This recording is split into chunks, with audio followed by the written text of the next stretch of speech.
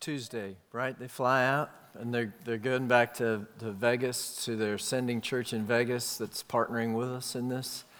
It's an exciting time in the life of our church to be able to send the good news of Jesus to another part of the world.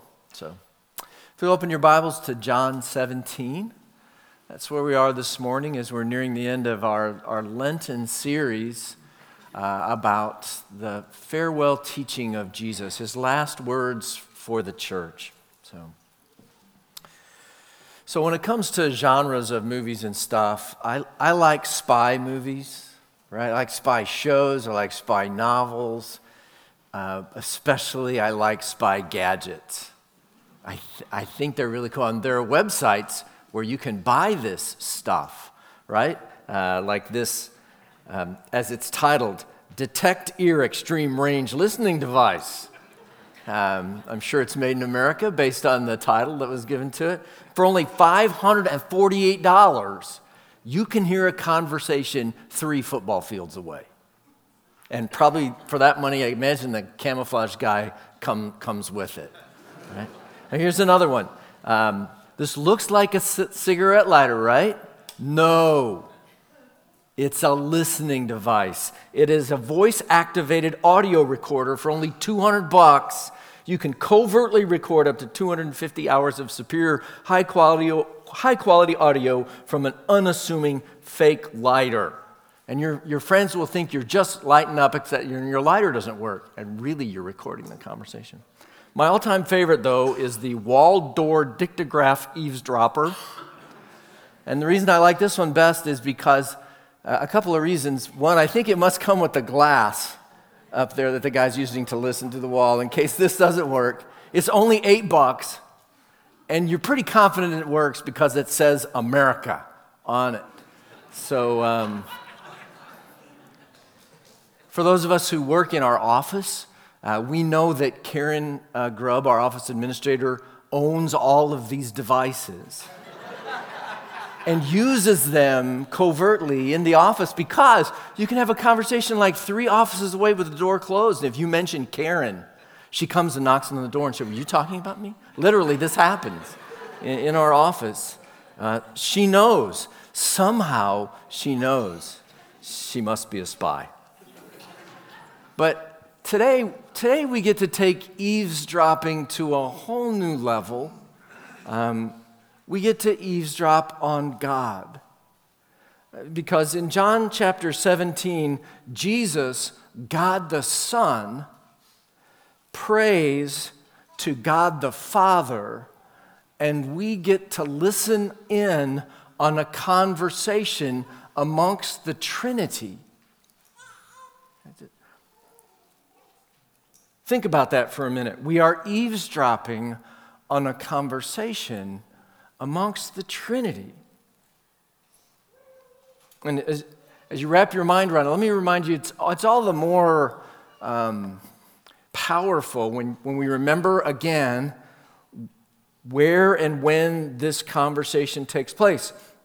So it happens the Thursday evening before Jesus goes to the cross on Good Friday. It's traditionally called Maundy Thursday. And all of the teaching that we've been covering in this series on Jesus' last words to the church come from that Thursday evening, including this prayer of Jesus. And we have a special service to commemorate the events of this night. It happens on the Thursday night before Easter at 7 p.m. here in this room on the 14th. So I hope you'll come join us. It is really a special reflective time on the love of God for us that evening. So that's when this prayer is taking place. In terms of where it's taking place, if you remember, we had this, I showed you this earlier, the upper room is down here where Jesus has the Last Supper. And after that, he leaves and travels along here out the city gate, probably along the Kidron Valley to a place called the Garden of Gethsemane. And this prayer could be taking place up here if Jesus lingered in this room, but probably it's somewhere along the way to the Garden of Gethsemane. Jesus stops and prays. When he arrives in the garden, he is going to pray yet again. And you get a sense here how much prayer mattered to Jesus, which makes sense because for Jesus and for us, prayer is so much more than a task or a thing we do. It's a relationship. And Jesus, just like we do when we pray, is talking to the Father. There in that garden, Judas would arrive with soldiers. Jesus is going to be arrested, and all of his disciples, all of them are going to flee, which makes one of the emphasis in Jesus' prayer in John 17 all the more amazing. Because literally at the hour of their desertion, Jesus is praying for his unfaithful disciples. What wondrous love is this? Okay. So let's pray together, and then we'll look at Jesus' prayer for his disciples. Let's pray.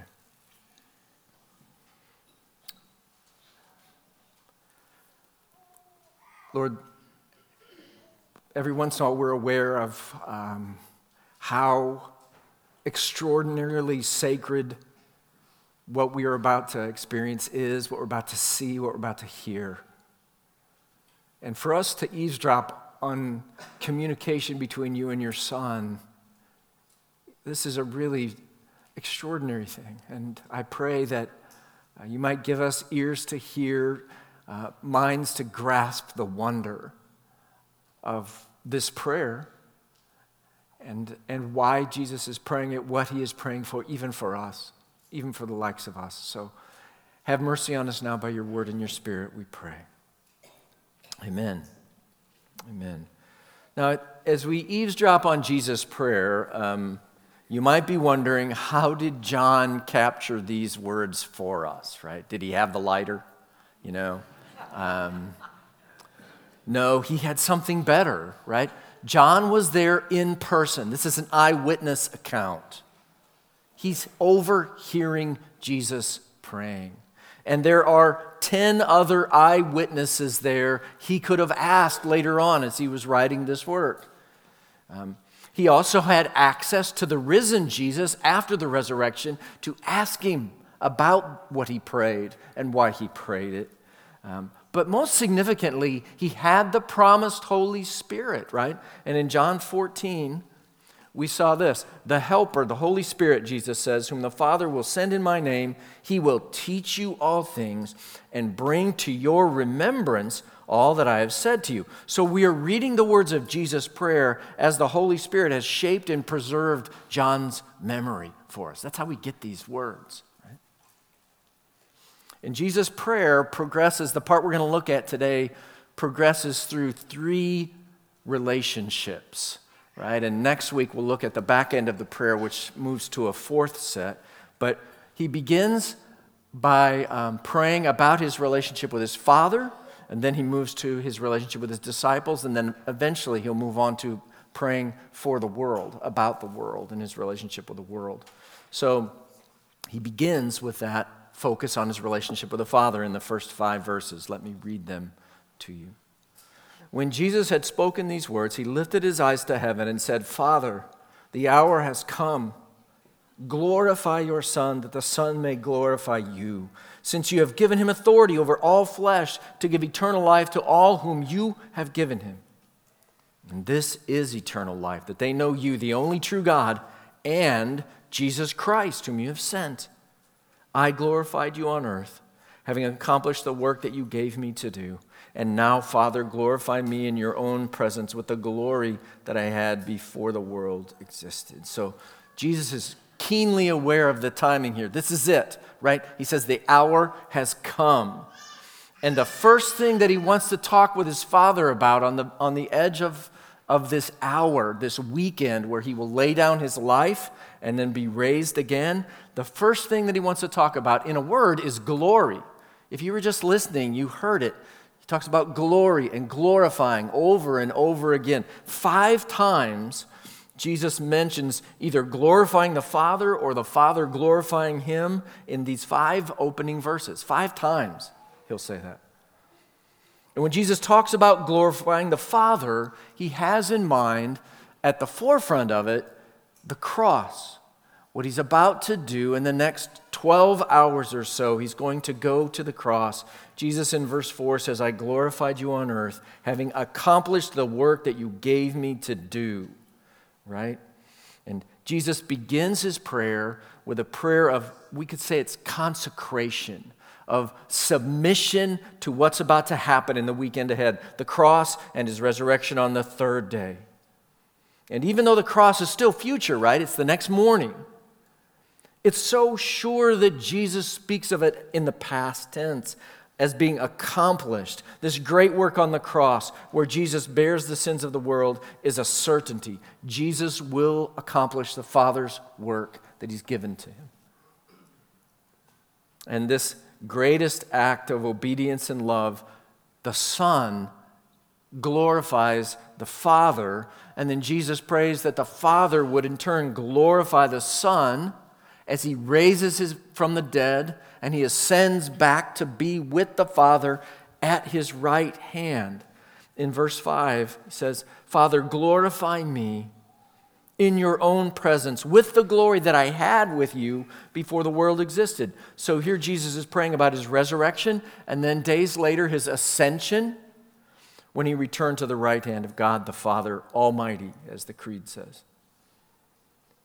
And in verses 2 and 3, Jesus is praying about the work the Father gave him, this great reconciling work that the Father has given him. He says, since you have given him, the Son, Jesus, authority over all flesh, to give eternal life to all whom you have given him. And this is eternal life, that they know you, the only true God, and Jesus Christ, whom you have sent. This is the great work that Jesus is setting himself apart to do. By the cross, to bring eternal life to the ones the Father had given to him. And that eternal life, he says, is knowing God, right? It's entering into a relationship with God that lasts forever. And then he says it's also entering into a relationship with Jesus, his Son. So this is truly a conversation between two divine members of the Christian God, the Trinity. Because Jesus says that eternal life is knowing God and knowing him, right? And he says also that he had glory that he possessed before the beginning of the world, before the world existed. Who could say this but God? So Jesus is here making godlike claims. And so we see that within the persons of the Trinity here, between the Father and the Son, there is great cooperation, perfect cooperation, mutual care, perfect love. And this is going to be of the utmost importance next week as we look at the last part of Jesus' prayer, how much the Father loves and cares for the Son, and how much the Son loves and cares about the Father. Here we see their cooperative work, their mutual glory sharing. The Son, he loves the Father, and the Father, he loves the Son. Pastor and author Kevin Miller summarizes his father-son relationship when he writes, the Father, the Son, and the Holy Spirit live in absolute unity of love. The Father glorifies the Son. The Son gives glory to the Father. The Spirit knows the thoughts of God and prays to God for our sake. The Father has all authority, yet he gives that authority to the Son, and the Spirit speaks on God's authority. Meanwhile, the Son lives in absolute obedience to the Father, for the Son does only what he sees the Father doing, and the Spirit is sent by the Father in the name of Jesus. He says, do you see that in the Trinity there's no jealousy, no politics, no power plays? The reason we can't find many good analogies for the Trinity is that we constantly live in such broken relationship that it's hard for us to imagine a community in which there's constant joy and creativity and each person pouring himself out for others. He says it sounds crazy, but I think it would be theologically accurate to say God is a party and you're invited. Right? Jesus' prayer begins with this focus on his relationship with his Father, their mutual concern for one another's glory, and their shared mission to bring eternal life to God's people. Now next, remarkably, Jesus turns to pray for his disciples. And his prayer is riddled with love and care and concern for his disciples. These are the very ones who are on the verge of failing him. Okay. Look down at verses 6 through 8. Jesus prays, I have manifested your name, Father, to the people whom you gave me out of the world. Yours they were, and you gave them to me, and they have kept your word. Now they know that everything that you have given me is from you, for I have given them the words that you gave me, and they have received them and have come to know the truth that I came from you, and they believe that you sent me. Before he actually prays for them, he prays about them, and he says that they belong to him. They are his people, given to him from the Father. They keep his word. They know that Jesus speaks for God and is sent from God. And then down in verse 9, the next verse, he begins to pray for those who are his. He's praying in this section of the prayer specifically for those 11 disciples that are there. Not exclusively for them. The prayer fits us all, but that's who he has in his crosshairs. Verse 9, I am praying for them. I am not praying for the world, but for those whom you have given me, for they are yours. All mine are yours, and yours are mine, and I am glorified in them. And I am no longer in the world, but they are in the world, and I am coming to you, Holy Father. Keep them in your name, which you have given me, that they may be one even as we are one. While I was with them, I kept them in your name, which you have given me. I have guarded them, and not one of them has been lost except the son of destruction, that the scripture might be fulfilled. But now I am coming to you, and these things I speak in the world, so that they may have my joy fulfilled in themselves. I have given them your word, and the world has hated them because they are not of the world, just as I am not of the world. I do not ask that you take them out of the world, but that you keep them from the evil one. They are not of the world, just as I am not of the world. And here Jesus asks two great asks of the Father for his friends, for his disciples. For their protection, and then in a few verses, he's going to pray for their holy mission that's given to them. But first, in this section, he's praying about their protection for two reasons. Jesus loves his friends, and he's keenly aware that the world does not. Okay? As Jesus prays, it's clear that he divides the population of the earth into two categories, right? His disciples and the world. He says in verse 6, I have manifested your name to the people whom you gave me out of the world. The disciples have been given to Jesus by the Father. They're taken out of the world. Once they were in the world, but no more. The Father has removed them from the category of world and has given them over to the category of Jesus, right? They belong to him. They're his. And in verse 9, he reiterates this distinction and adds that his prayers are for his own, not for the world. He says, I'm praying for them. I'm not praying for the world, but for those whom you have given me, for they are yours. And he says that the relationship between these two groups, between world and disciple, is one of hostility. Look all the way down to verse 14. I have given them your word, and the world has hated them because they are not of the world, just as I am not of the world. So Jesus is praying here for his friend's protection because he knows better than anyone that the world is a hostile place, an even hateful place for followers of Jesus. So it shouldn't surprise us when the world hates us too. We should find great comfort in knowing that Jesus has prayed for us as we face their hatred. Because Jesus' work in prayer is really effective here. Only Judas was lost. He says, none of my disciples were lost. I kept them all safe except for Judas. And Judas was in some mysterious fulfillment of the will of God according to Scripture. He says in verse 12, while I was with them, I kept them in your name, my disciples, which you have given me. I've guarded them, and not one of them has been lost except the son of destruction, that the scriptures might be fulfilled. And scholars make an interesting observation here about this title that's given to Judas, right? The son of destruction. That same phrase occurs in 2 Thessalonians 2, chapter 2, but there it refers to the end times Antichrist.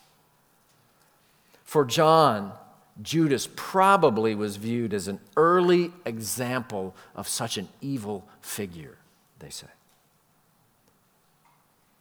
Jesus repeatedly throughout this prayer expresses his protective care for his disciples. You've already seen he's praying for them as part of his care for them. He keeps them in the Father's name. He keeps them faithful to the Father, and he guards them from unbelief. In verse 12, he says these things, I kept them in your name. I have guarded them, and not one has been lost. In verse 11, he passes the baton to the Father so that that same protective care might be in place. He says, I'm no longer in the world, but they are in the world, and I'm coming to you, Holy Father. Keep them in your name, which you have given me, that they may be one, even as we are one. Now, next week, in the last part of Jesus' prayer, we'll talk a lot more about this whole issue of being one. It's a big concern of Jesus. As you see here, his concern is for their unity. It seems that Jesus is mindful. That's where the enemy is going to attack the church, in the area of unity. And gosh, have we seen that strategy on display in the last couple of years? I mean, who would have dreamed? Who could have predicted that matters of public health and safety, things like masks and vaccines, would divide the church of Jesus Christ? How thankful I am for Jesus praying for his disciples that we would be one. Don't you know that's why we're still together? The preserving power of the prayers of Jesus for us. And this section of Jesus' prayer is full of expressions for his care for his disciples. We belong to him, he says. The Father who made us has given us to Christ as his own. He guards us. He keeps us from the evil one. And he says it is for our sake that he consecrates himself to this holy weekend's work. If you skip all the way down to verse 19, he says it explicitly. For their sake, I consecrate myself, that they also may be sanctified in truth. He gives us eternal life, which to Jesus means that we will be in his company forever. Verses 2 and 3. Since you have given him authority over all flesh to give eternal life to all whom you have given him, this is eternal life, that they know you, the only true God, and Jesus Christ, whom you have sent. Jesus is procuring here our company forever. And he's concerned about our joy. In verse 13, he says, I'm coming to you, and these things I speak in the world, that they may have my joy fulfilled in themselves. So Jesus, on the eve of his torturous death, he's praying for his disciples. He's caring for them in prayer. He's caring for us. He was praying for our protection when he was about to be tortured to death. He prayed for our eternal life hours away from death on the cross. He prayed and called us mine, even as all the disciples deserted him and fled. He consecrated himself to this weekend of suffering for our sake. Church, know this morning, you are greatly loved by Jesus, right? You are greatly loved by Jesus. 3 times, he calls his failing disciples a gift from God, right? I don't know when the last time someone called you a gift from God, but that's how Jesus thinks about you. Look down verse 6. I have manifested your name, Father, to the people whom you gave me out of the world. Yours they were, and you gave them to me. and they have kept your word. Down in verse 9, I am praying for them. I'm not praying for the world, but for those whom you have given me. They are yours. 3 times Jesus says that his disciples are the Father's gift to him.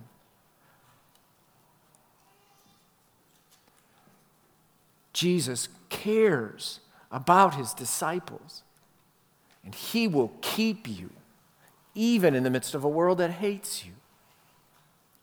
You know, we've seen here the mutual care of father and son for one another. They're concerned for each other's glory.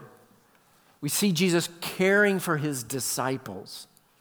And now we get a glimpse in the last part of the prayer we'll look at today of his concern for the world. And this really is surprising to me because Jesus is so clear that the world is marked off as hostile territory for his disciples. But remember, Jesus is intent on rescuing future disciples from that same world, right? He pulls his disciples out of the world.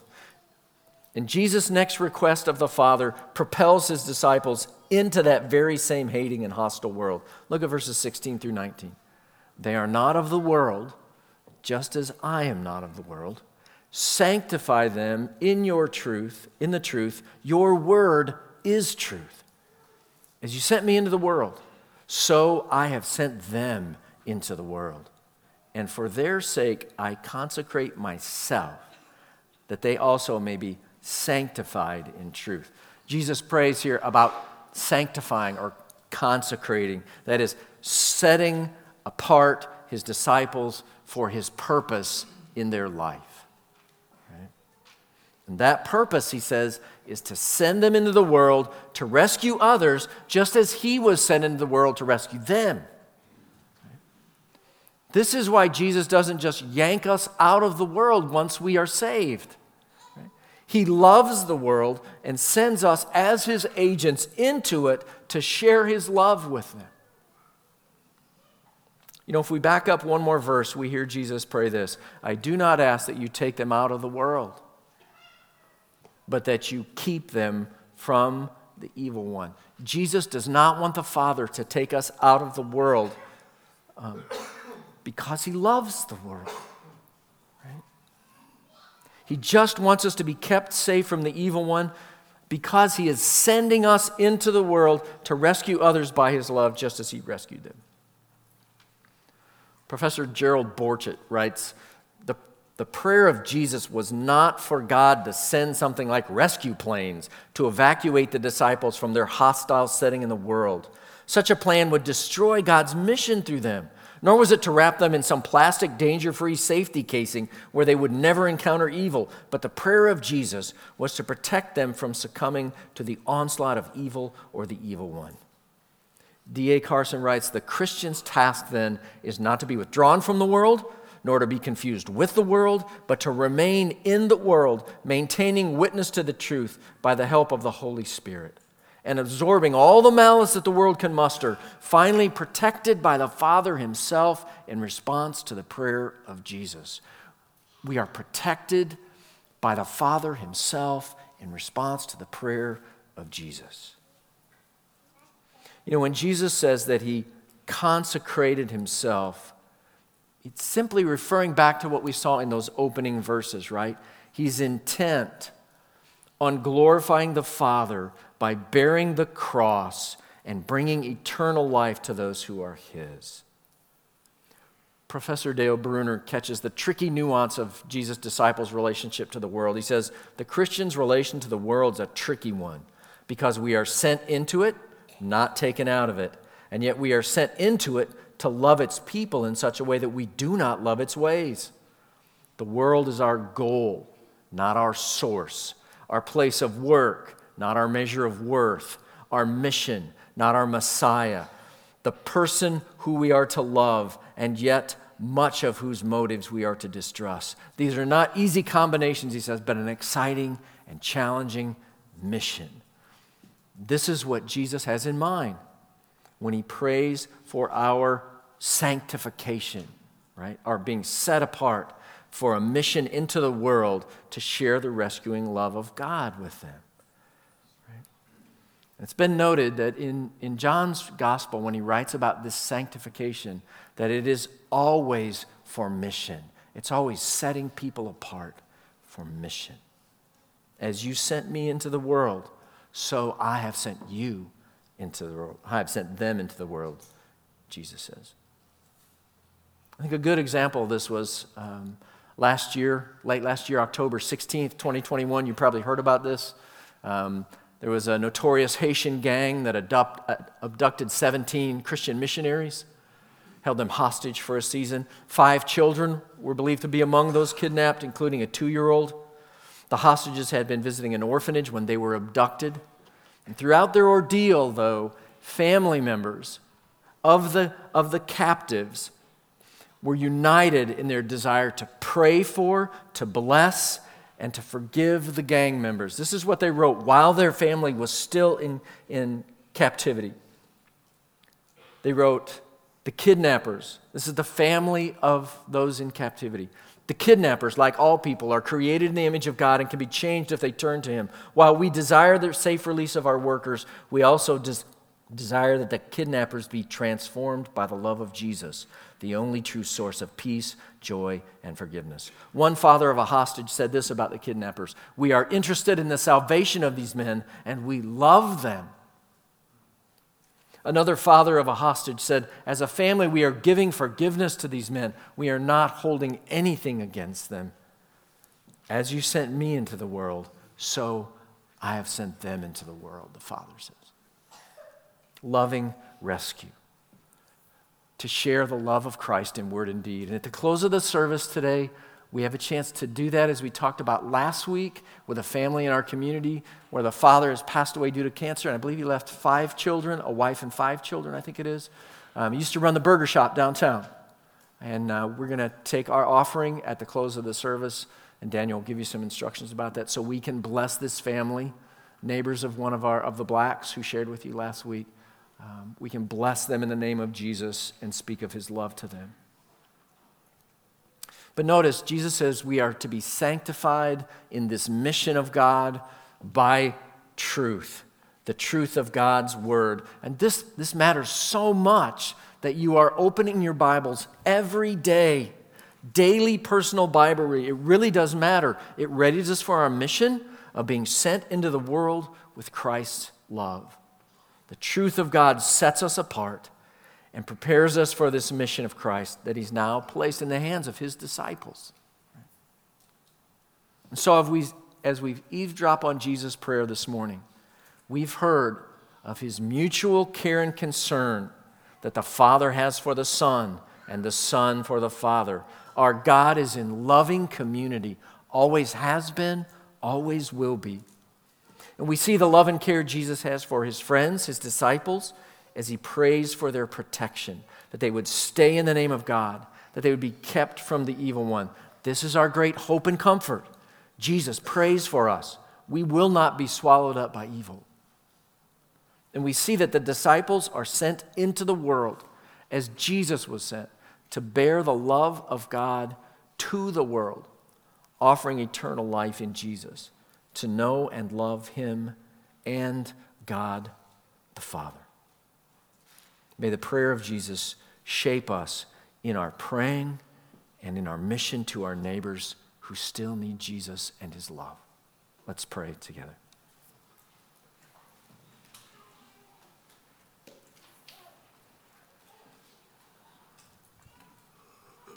Jesus, thanks for letting us listen in. Hear how you love the Father. Hear how you love your disciples. And hear even a glimpse of your love for the world, that you would send us back in, having rescued us from the world. And so, Lord, shape us. Shape us by your prayers. May they have their full fruit in us as you desire. Lord, especially that we might be mindful of how loved we are for you, that you would keep us safe from the evil one, that you would send us into the world bearing the love of Christ. Here in Wake Forest, around the world, places like Cambodia, God, wherever you would send us. And this, Jesus, we ask in your great name and for your sake. Amen.